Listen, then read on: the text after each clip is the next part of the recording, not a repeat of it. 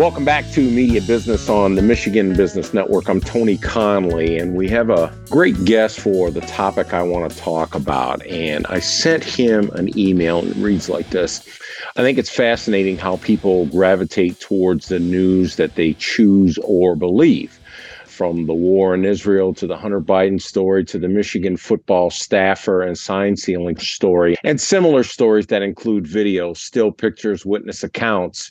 These can be countered by different points of view, including lies to persuade. And I just wanted to talk to someone who I know kind of deals with the same thing, and I wanted to get his take on it. Gary Miles is the editor and publisher of the Detroit News, and he joins us. Gary, how are you? Good, Tony. How are you doing? I'm doing well. The last time we talked, we kind of touched on this topic, but what really got me thinking about it is I was having a friendly debate with some folks about what's going on with the Michigan football program and the sign stealing incident and whatnot. And I found it very interesting that a lot of folks who support the folks that I was talking to who support Michigan just, it's nothing, no big deal, don't worry about it. And of course, the Michigan State fans are just up there. It's cheating. You shouldn't be doing that. And that's kind of typical, but I just find that branching over to other places, Gary, from the aspect, there could be video evidence and still pictures and eyewitness accounts and whatnot. And people are going to believe what they believe. And I just kind of wanted to get your general overall thoughts about that when it comes to the news and trying to decipher what's truth and what isn't, and how to get through to people, even not so much to change their mind, but to give them different points of view. Well, as you know, our goal, at the news and I think in the media writ large from our time together in television and elsewhere is primarily to get the truth out. That said, we often don't know the truth in real time. And so, that old adage that it's the first rough draft of history, that is journalism or newspapers are the first rough draft of history, I think is a good one because, we're learning all the time. But I do think there's a tendency, especially with social media and a lot of people getting information from a lot of different places that may or may not be reputable, that may or may not have good sources, that may or may not have a standard for what they hear and whether it translates into what they say publicly. It makes sort of an erosion of trust in general magnified so that people do sort of resort to their own corners of their own people that they believe.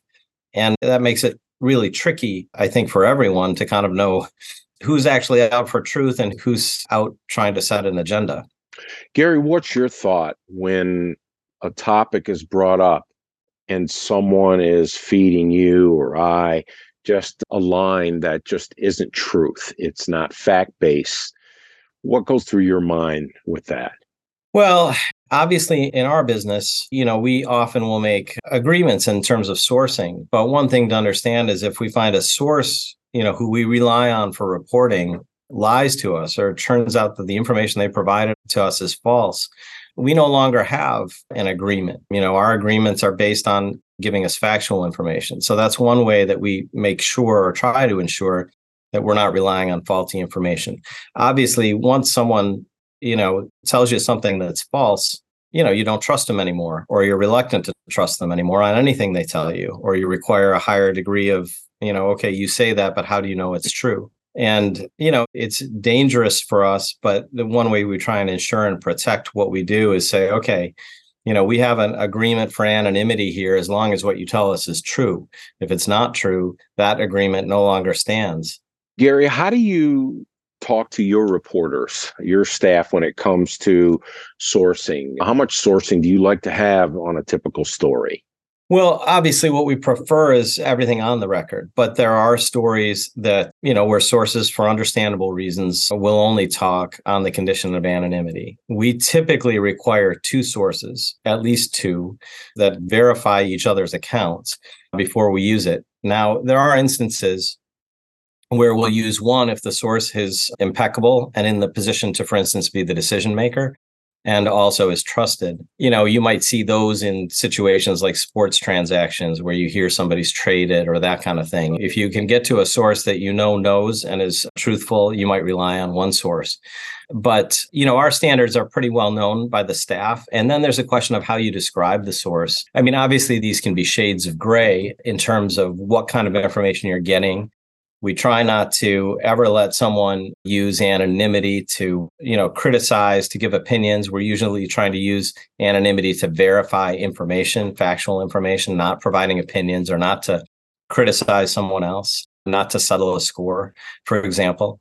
But I think, honestly, Tony, one of the things that concerns me most, especially when you look at Mel Tucker and when you look at the Michigan State thing, because the Michigan sign stealing thing, because of the very well entrenched camps here in terms of support, is, you're seeing what I would call selective leaking of information to news outlets that might run with it, but may not have actual truth in their best interest. They might be just trying to get something up to move the ball forward. And some of the times that reporting, from my view, it isn't clear what they're saying. There was a report today, for instance, that the NCAA, maybe it came out late yesterday, that the NCAA has found no link between sign stealing and Jim Harbaugh. But so it's sourced. We don't know who said it. But more importantly, I don't know what that means. Does that mean that Jim Harbaugh didn't pay him and received the signs? Or does that mean that Jim Harbaugh and the football program wasn't receiving any benefit from the alleged sign stealing? If that's true, it's just so vague. It's unclear what it means, no link between Harbaugh and the alleged sign stealer. And that leads me to our next question. When we come back from break, Gary, I want to ask you how important it is to have quotes or info from all sides of a story. We'll do that next. I'm Tony Conley. This is Media Business on the Michigan Business Network.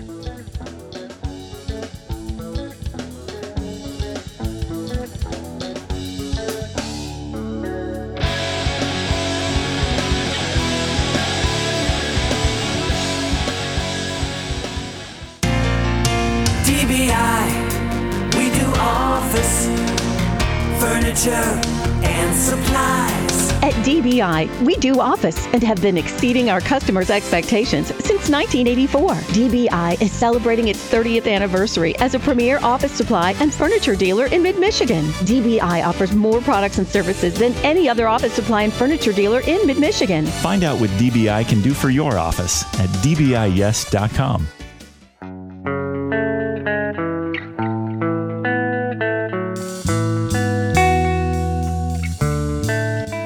Welcome back to Media Business. This is the Michigan Business Network. I'm Tony Conley, talking with Gary Miles, the editor and publisher of the Detroit News. Gary, how important is it to get all sides of every story?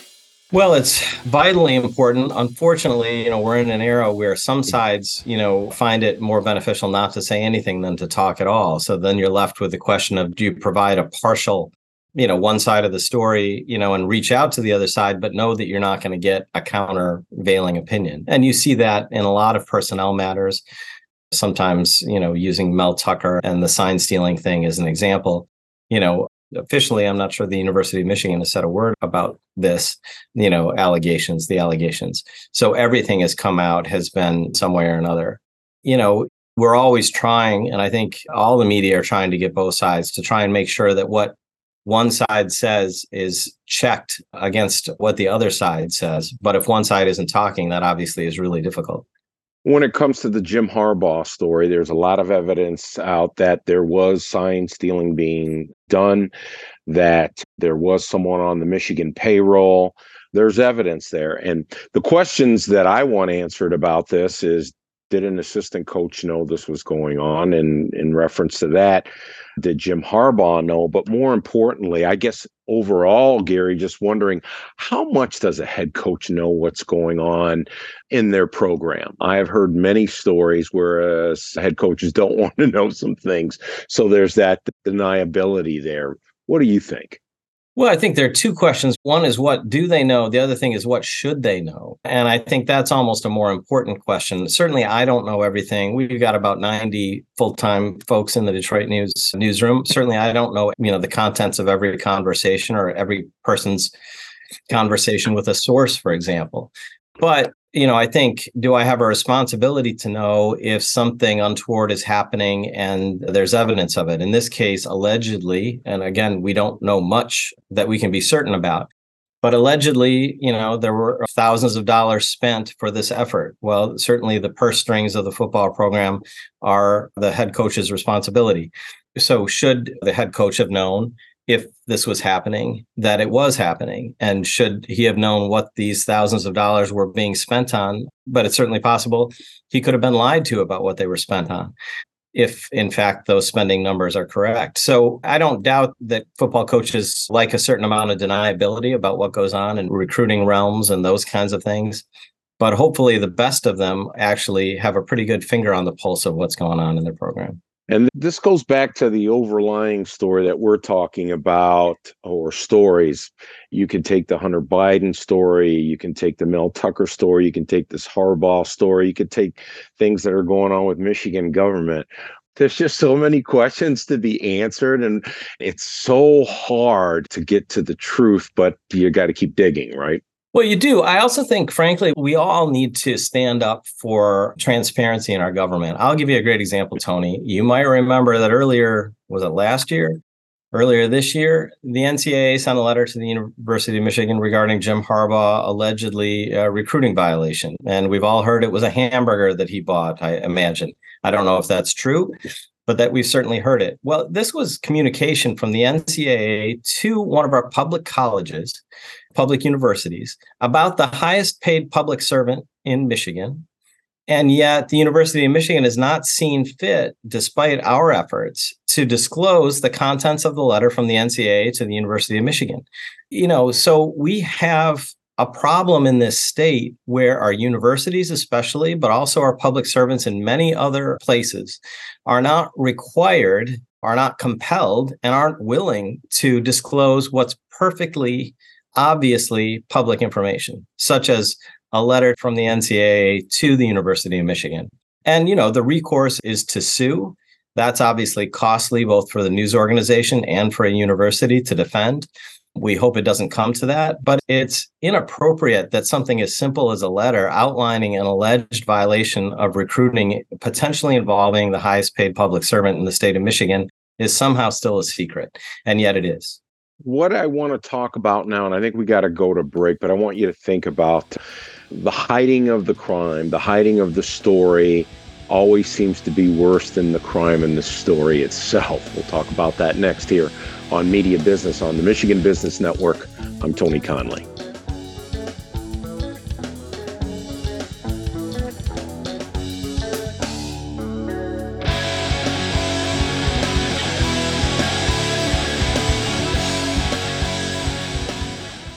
Sanair has been advancing communities and providing opportunities for people in Michigan for more than 25 years. Through lending, investments, and the creation of homes and jobs, Sanair has made a combined $7 billion impact on the communities they serve. Learn more at www.sanair.com.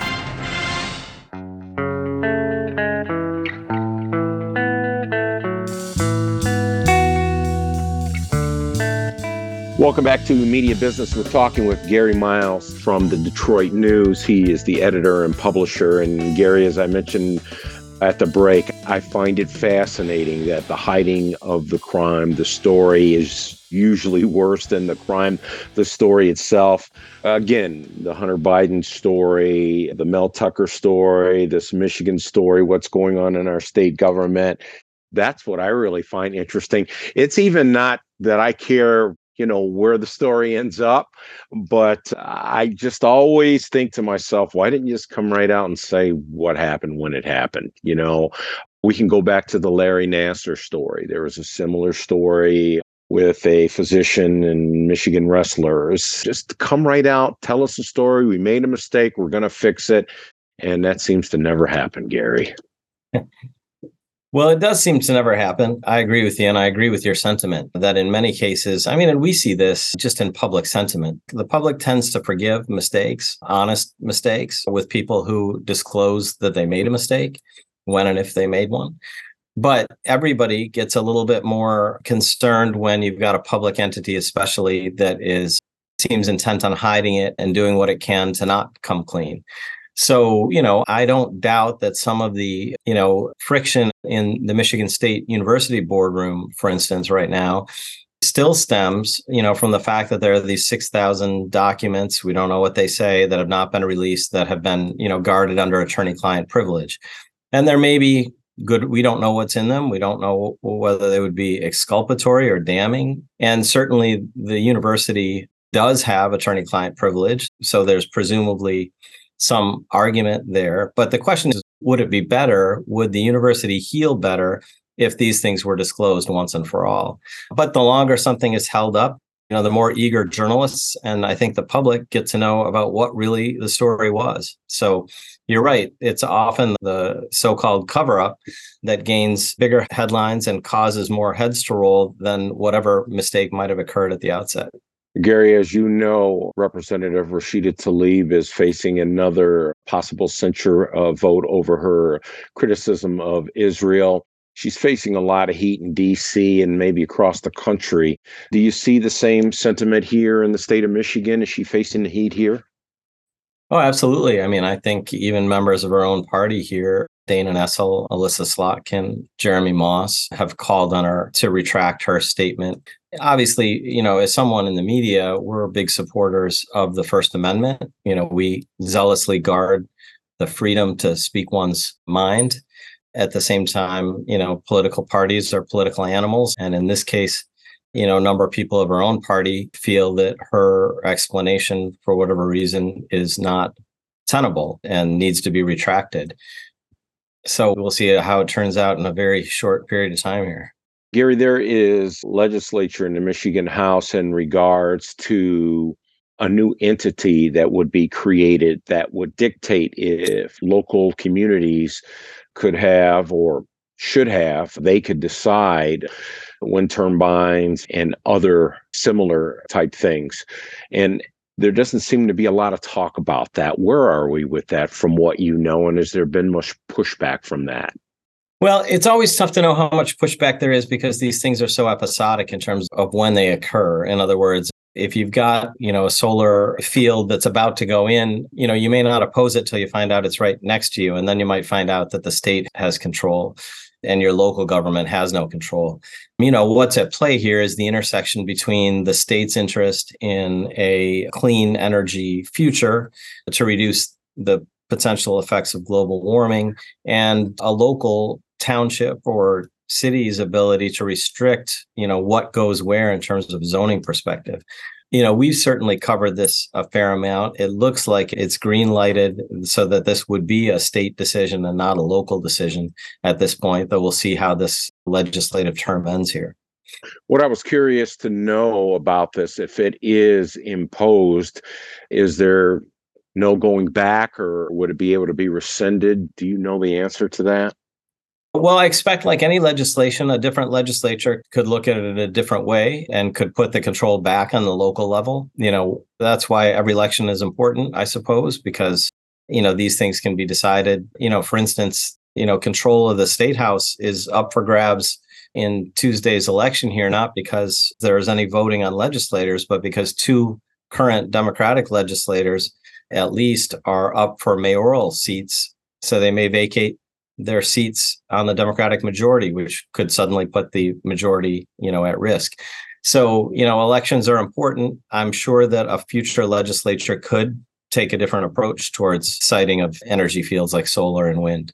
Gary Miles is the editor and publisher of the Detroit News. You got to make sure you follow Gary. He's on X. Go to the Detroit News. It's one of the resources that I use trying to keep up with what's going on in our world, especially in our state. Gary, as always, I appreciate you so much, sir. Thank you very much. Sure. Thanks, Tony. I'm Tony Conley. This has been Media Business on the Michigan Business Network. We'll see you next time.